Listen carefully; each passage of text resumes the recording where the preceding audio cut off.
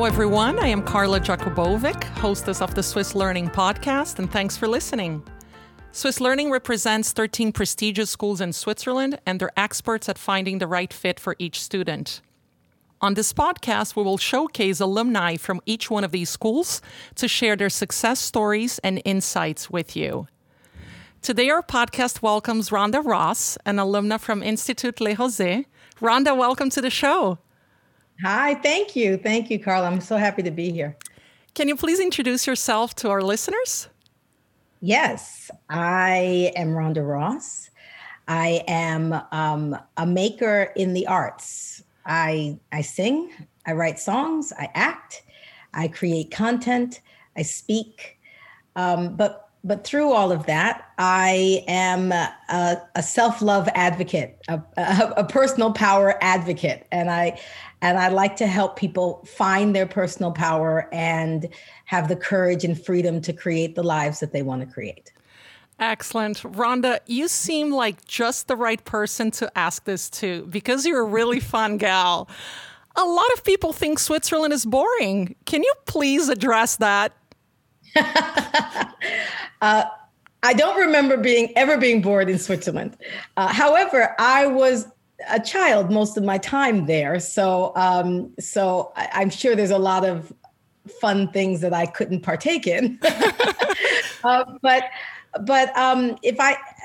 if I can just back up quickly and tell you how I got to Switzerland, if I can just Sure. do that quickly. As a family, we spent some winters in St. Moritz skiing, but that was mostly sort of a touristy thing. And then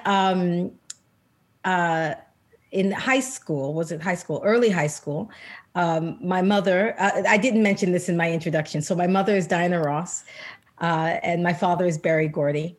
And my mother was preparing to produce and star in a movie about Josephine Baker. And because of that, she moved the family to Paris and put us in the American school in Paris over there. And it was not the right fit for me, mostly because I am a lover of culture and I'm curious and interested. I'm a lover of languages. And unfortunately, the students who were in my class at that time were not. They didn't want to be there. They were frustrated. They wished they were back in the States. They wanted to do only things that Americans would do. They didn't want to do anything French. They didn't want to learn the language. And it was a day school, but it was not the right fit. And so my mother said to me, I only know one other school, and it's Le Rosey, and it's in Switzerland, and it's a boarding school. And are you willing to go? I said, pack my bags because I got to get out of here. And so that's how I found myself at Rosey. I went alone, meaning I had two sisters at the time. I still have two sisters, but I now have brothers. I had two sisters, and they stayed in Paris with my mother, and I went. I went straight to Rolle, which is the city that Le Rosey. Rosey has two campuses. Mm-hmm. Yeah, one is in Rolle, the other's in Stade. I went straight to Rolle. And so my life in Switzerland began at that point. I had experiences in Rolle and in Stade, where the other campus is. And then my mother married Arne Ness, and he had a chalet in Verbier.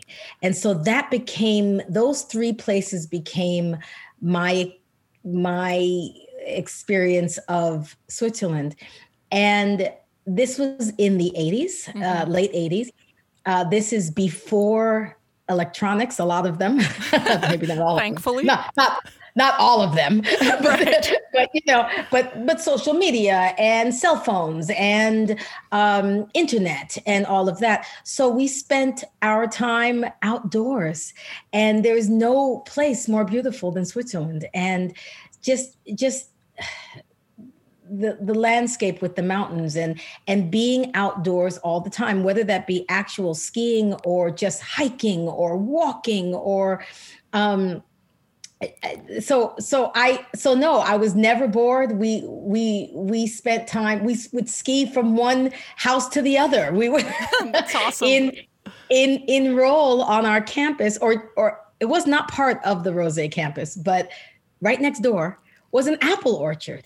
And we would walk through it on our way to classes, and you could just grab an apple and dust it off on your shirt and eat it. I mean, I'm sure we weren't supposed to, but it was just the nature, the outdoorness of the life that I remember in Switzerland was just remarkable. It's incredible. I haven't been there many times since I left school, but I was there a few years ago. And again, a friend of mine who lives there, we drove to a farm and picked our corn and our vegetables for our nightly dinner, and left a little tip in a jar. And it was just that sort of thing is just an amazing thing about Switzerland. It really is. What's your absolute favorite memory from Le Rosey? What's that one story that always gets retold when you're with your group of friends? Well, I do have a story that always gets retold. There were talent shows at Rosey that I was a part of, and my friends and my family. At this point, my sibling Tracy was also at Rosey, and we had joined my mother's new husband Arna's two daughters at Rosey. So Katinka and Leona, they were there. And of course, we had a whole bunch of friends, and we would all do these talent shows. And I don't know if I can't do it justice, but that is a memory that we laugh about in our family all the time. There was a song called The Jazz Hot. Do you know that song? I don't. Don't you play me the jazz hot, baby. And anyway, one of my stepsisters, Katinka, performed that song, and we still laugh about it to this day. Why did she blow it? Or she was very committed. She was very, very serious about her performance. We had a really good time. When I think about it, I had been singing before I was at Rosey. I was there for my 9th and 10th grade years, so about 14 and 15 years old. I had been singing prior to that, but mostly in school plays, musicals. It was at Rosey that I started to discover pop music, music that was on the radio at that time. I was part of a group. We called ourselves Presque Nul. almost stupid for those who don't speak French. Presque Nul. And we did songs from The Doors, and we did, I sang songs from my mother's record that was out at the time. And so, I most of the memories I have around Rosey are, of course, the friends, but performing. That sounds like so much fun. And Rosey, you just mentioned they have a winter campus in Stade. How good of a skier were you? I skied a little. I would consider myself at that time like advanced beginner, but I'm not great, but I am good. I'm good. I'm a solid good. Maybe even a very good. And I have that because of my time in Stade. It was really a remarkable opportunity to have skiing as one's physical education, daily physical education. We'd have classes in the morning, and then get our stuff together and ski for 2 hours and come back and have more classes after that. Really such a wonderful, unique opportunity. My skiing, the level that I'm on is because of that time in Stade. And I'm so thankful for it, because especially in the States, I live either in New York, Manhattan, or Los Angeles. Those are the two places. And there's really no skiing in either one. You can drive a few hours and get to some skiing, but it's a few hour drive. It's a different thing when you're skiing daily. Was it fun to switch campus for summer and winter? I love that. I think that's an incredible trait that Rosey has. Yeah, it was just very different. And they were very different campuses. Roll was sprawling and big and outdoors. To get from the women's or girls' dormitory to the classes was a long walk, 15-minute, 20, maybe not 20 minutes, 15-minute walk outdoors. Mm-hmm. And so it was just very, very outdoors. Like I said, the apple orchard and all of that. And even the classes were in different little buildings that you had to go outdoors to get from one to the other. And then the campus was very different. It was very enclosed, stacked on top of each other. So stairs and you were outdoors after classes or whatever, but it wasn't as sprawling an outdoor situation. You went out to ski, of course. But yeah, they were very different. I didn't learn any German, I have to say. I don't know how that happened. I learned no German. But you learned how to ski. But I learned how to ski, and I ate a lot of Maltesers. That's awesome. Yes. That's awesome. Rhonda, the Swiss boarding schools are incredibly diverse. Can you talk about how a multicultural environment helps shape one as a better person? Honestly, I think that might be the biggest gift that Rosey gave me. The ability to see the diversity of the world. It's something that as an American, you have to make an effort to see. When you are an American living in America, it's very easy to get tunnel vision. And it's very easy because that's all we're given. And also in the States, everything is black and white. A little bit less so now. Now we have black, brown, and white, right? but back in the 80s, it was really you were either black or you were white, and it wasn't put into a context, a global context. So going to Rosey, and where every single friend I had was a different nationality, exactly. A different culture, a different religion, spoke a different language, every single one. And I was meeting and friends with people from places I had never considered prior to that, having been American in the States.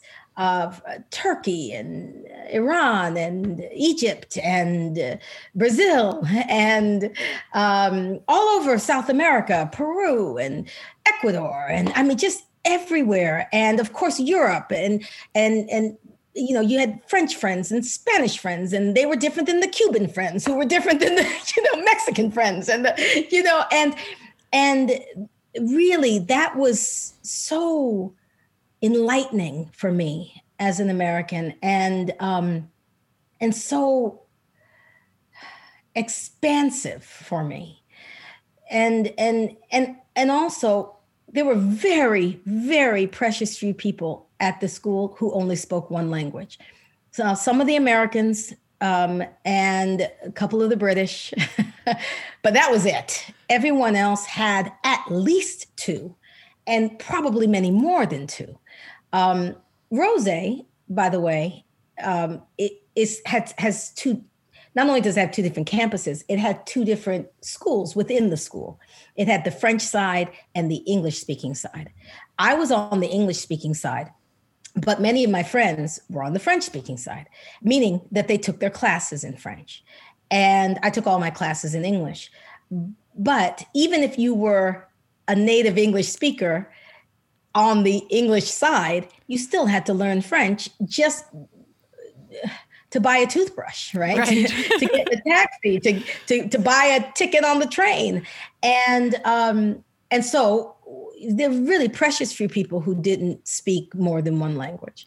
I had been studying French already, so I had a basis for it, but I became fluent in Rosey.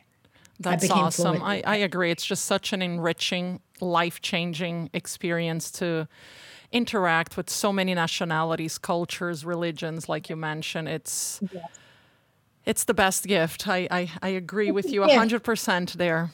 And the love between all of us at the time, I remember it so well. And even today, I'm still in very good touch with many of the people I went to school with. And there is an ability to, it's not exactly loving past the differences, it's loving the differences. It's different than just, we're not the same. And we love that about each other. And there's something about that boarding experience when you're having breakfast, lunch, dinner, exams, and you're doing absolutely, it's 24/7 together that creates a bond for life. It really does, doesn't it? It really does create a bond for life. And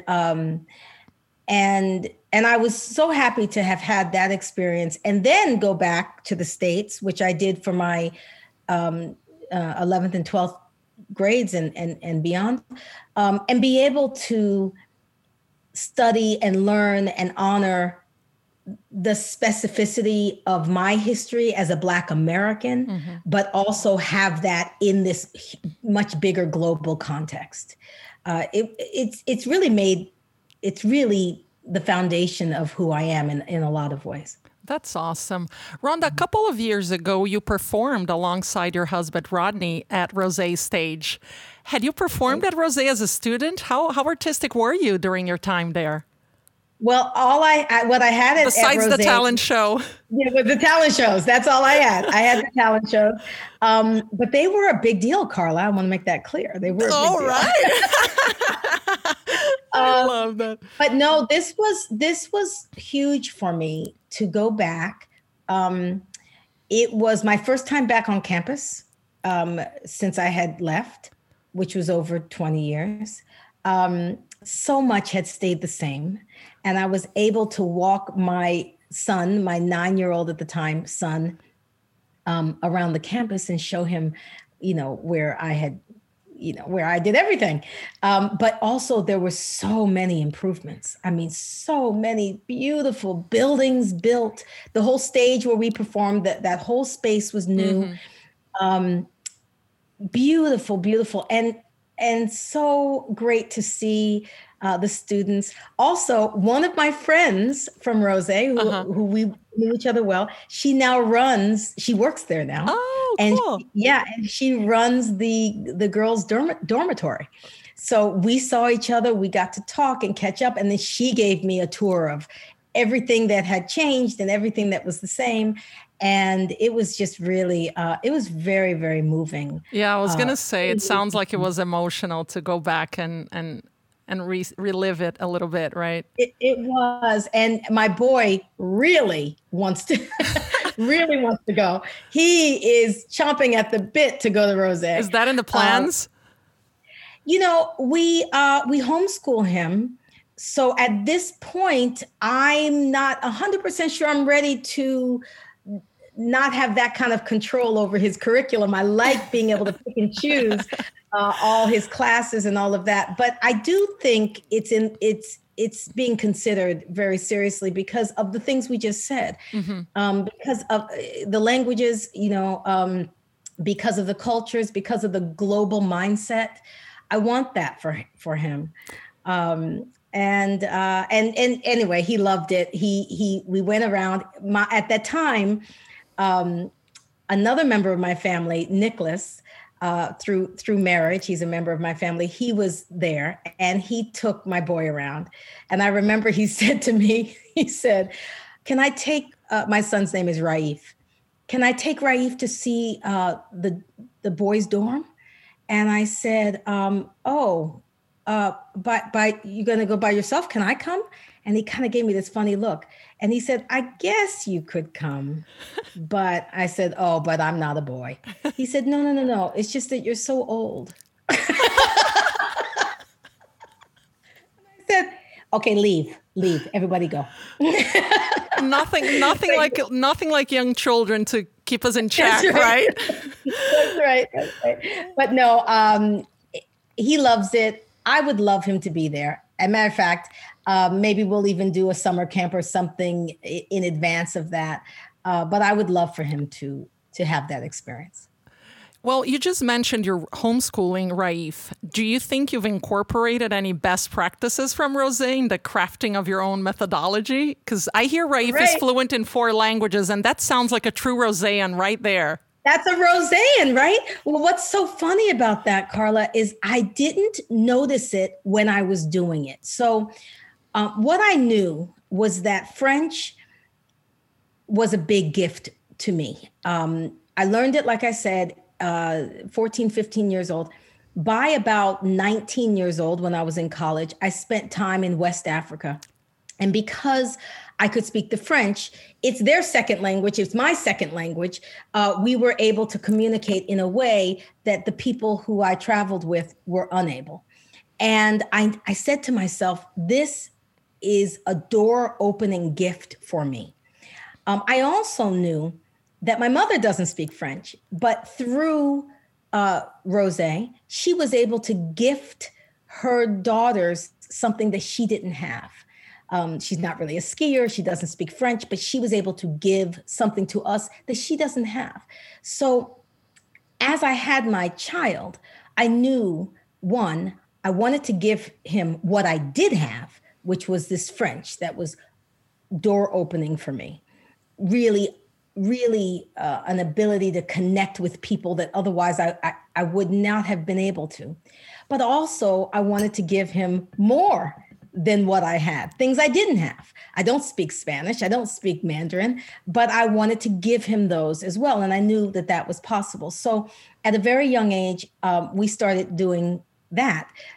He started learning languages the way all children learn languages, which is that immersion, which is that we had people around him speaking to him only in those languages. We had part-time babysitters, and they spoke to him only in those languages. First French, and once I saw that he was picking that up so easily, I moved on to Spanish and then Mandarin. And we did that we're still doing it, but we did it for several years while he got a hold of his languages. Then at some point, when he was still young, maybe about 5 or 6, I went to a friend's wedding. A friend from Rosey invited me to her wedding. And when I got there, all of the guests had gone to Rosey. The whole gang was there. The whole gang was there. And I'm hearing the languages again and the cultures again and that laughter and that connection again, not in spite of, but because of our uniqueness and our unique differences. And I'm reminded once again that these are languages. Anyone can learn them, and I'm seeing not just them, but their children at the wedding, and they're speaking languages. And all of a sudden I thought, oh my goodness, that's what I did without even noticing that I was trying to rebuild this world that I had as a teenager. I created that. You unconsciously replicated it at home. Isn't it? It's so funny. And when I mention it to people, they say, was that unconscious? We thought that you were doing that on purpose. I said, I wasn't. But I'm so pleased that now my son is 11, that he can walk into any of these groups, any of these situations, with the Rosey alumni and their children, and he can be right at home. He speaks English, he speaks French, he speaks Spanish, and he speaks Mandarin Chinese. That's incredible. He can be right at home. And we're continuing with those. It's a lot to keep up. It's harder in the States. It's hard to keep that up in the States, but we're doing it, and we'll add more. We want Arabic and Swahili, and we want some. Oh, I love it. I love it. Juicy languages up in there. Exactly. Rhonda, now switching gears to your professional life, I've heard you say in an interview that you like to produce music with content, songs with meaning for grown folks, people who are old enough to understand their purpose. Yes. What's your ultimate goal here? What are you trying to achieve through your lyrics? Yes. Well, my goal in my music is the same goal I have in my parenting, and it's the same goal I have in my speaking, in my writing, in my life, which is that I believe we all have so much more power than we recognize and then we give ourselves credit for. And it's through that power that we can create the lives that we want to create. We have a tendency to give our power away and think that that other people, other circumstances and situations get to decide what we're going to do, how we're going to feel, and so I talk about that in my music. I talk about that, as we just discussed, in my parenting. It's everywhere in my life, and I write songs about it. But I also, even when I've written a song that's not necessarily about that, that is what I am sharing when I perform that. So that's who I am, and that's what I do, whether I'm singing or writing or parenting. Rhonda, another excerpt from your biography reads, "Unlike most people, as the daughter of Diana Ross and Berry Gordy, Rhonda Ross was born into a life of iconic fame and worldwide success. However, like many of us, she was also born into a world filled with obstacles, pressures, and outside expectations. Can you talk more about these pressures and outside expectations? I think a lot of our students will relate to the challenges of finding their own path." Yes. I'm actually in the process right now of writing a book. And at the core of the book is this idea that it can be challenging sometimes to find one's own unique light when the sky around you is being blazed by other huge lights. And in my case, that is my mother and my father, and the legacy, that the brilliant, beautiful legacy that they built. But it doesn't have to be Diana Ross and Berry Gordy. There's so many instances where we can look around our environment and say, oh my goodness, someone else already did such a great thing. How will I ever compare? And what's added to that is when the outside world is telling you, one, that you should compare, or two, that you don't compare. So I was raised in that, to the point where I didn't even, a fish doesn't know they're in water, right? I didn't even know that that's what I was breathing in. But there was an expectation that I would be the next Diana Ross. Do things the way she did things, sound like her, make the same choices that she made, create the same kind of art and content that she created.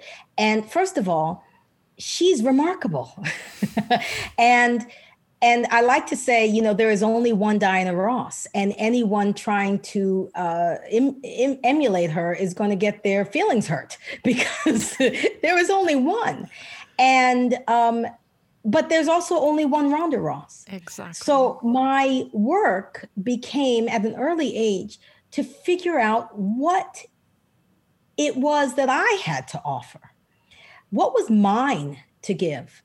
And to discover it, to uncover it, and also to honor it, and sew into it, and polish it, and and love it, and value it, and all of those things. So in a lot of ways, it's been a life's work for me to do that. And so that's what I meant by that quote that you read. We talk in this society about, rags to riches stories, or, or these kinds of things, or, other circumstances, but that was not my situation. But my situation also is one that I think a lot of people, more people than you would realize, really can relate to, because it doesn't matter whether it's your parents, or is it a sibling, or is it an aunt or uncle, or is it a cousin, or is it even just someone else in your industry who you feel like is blazing so bright you don't know how to shine your own light. But we must figure it out. And we not only must, we can. We have the power inside of us to figure out our unique value. We absolutely do. And then to go create a life that helps that shine. So if our listeners could remember just one thing from our conversation, what would you like for that to be? There's room for all of us. I think that is the bottom line. There is room for all of us.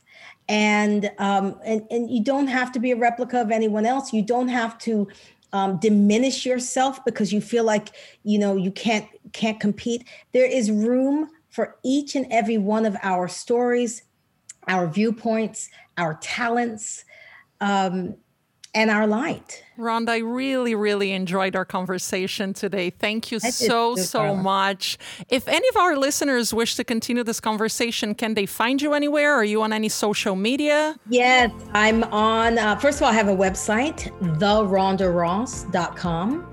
So TheRhondaRoss.com.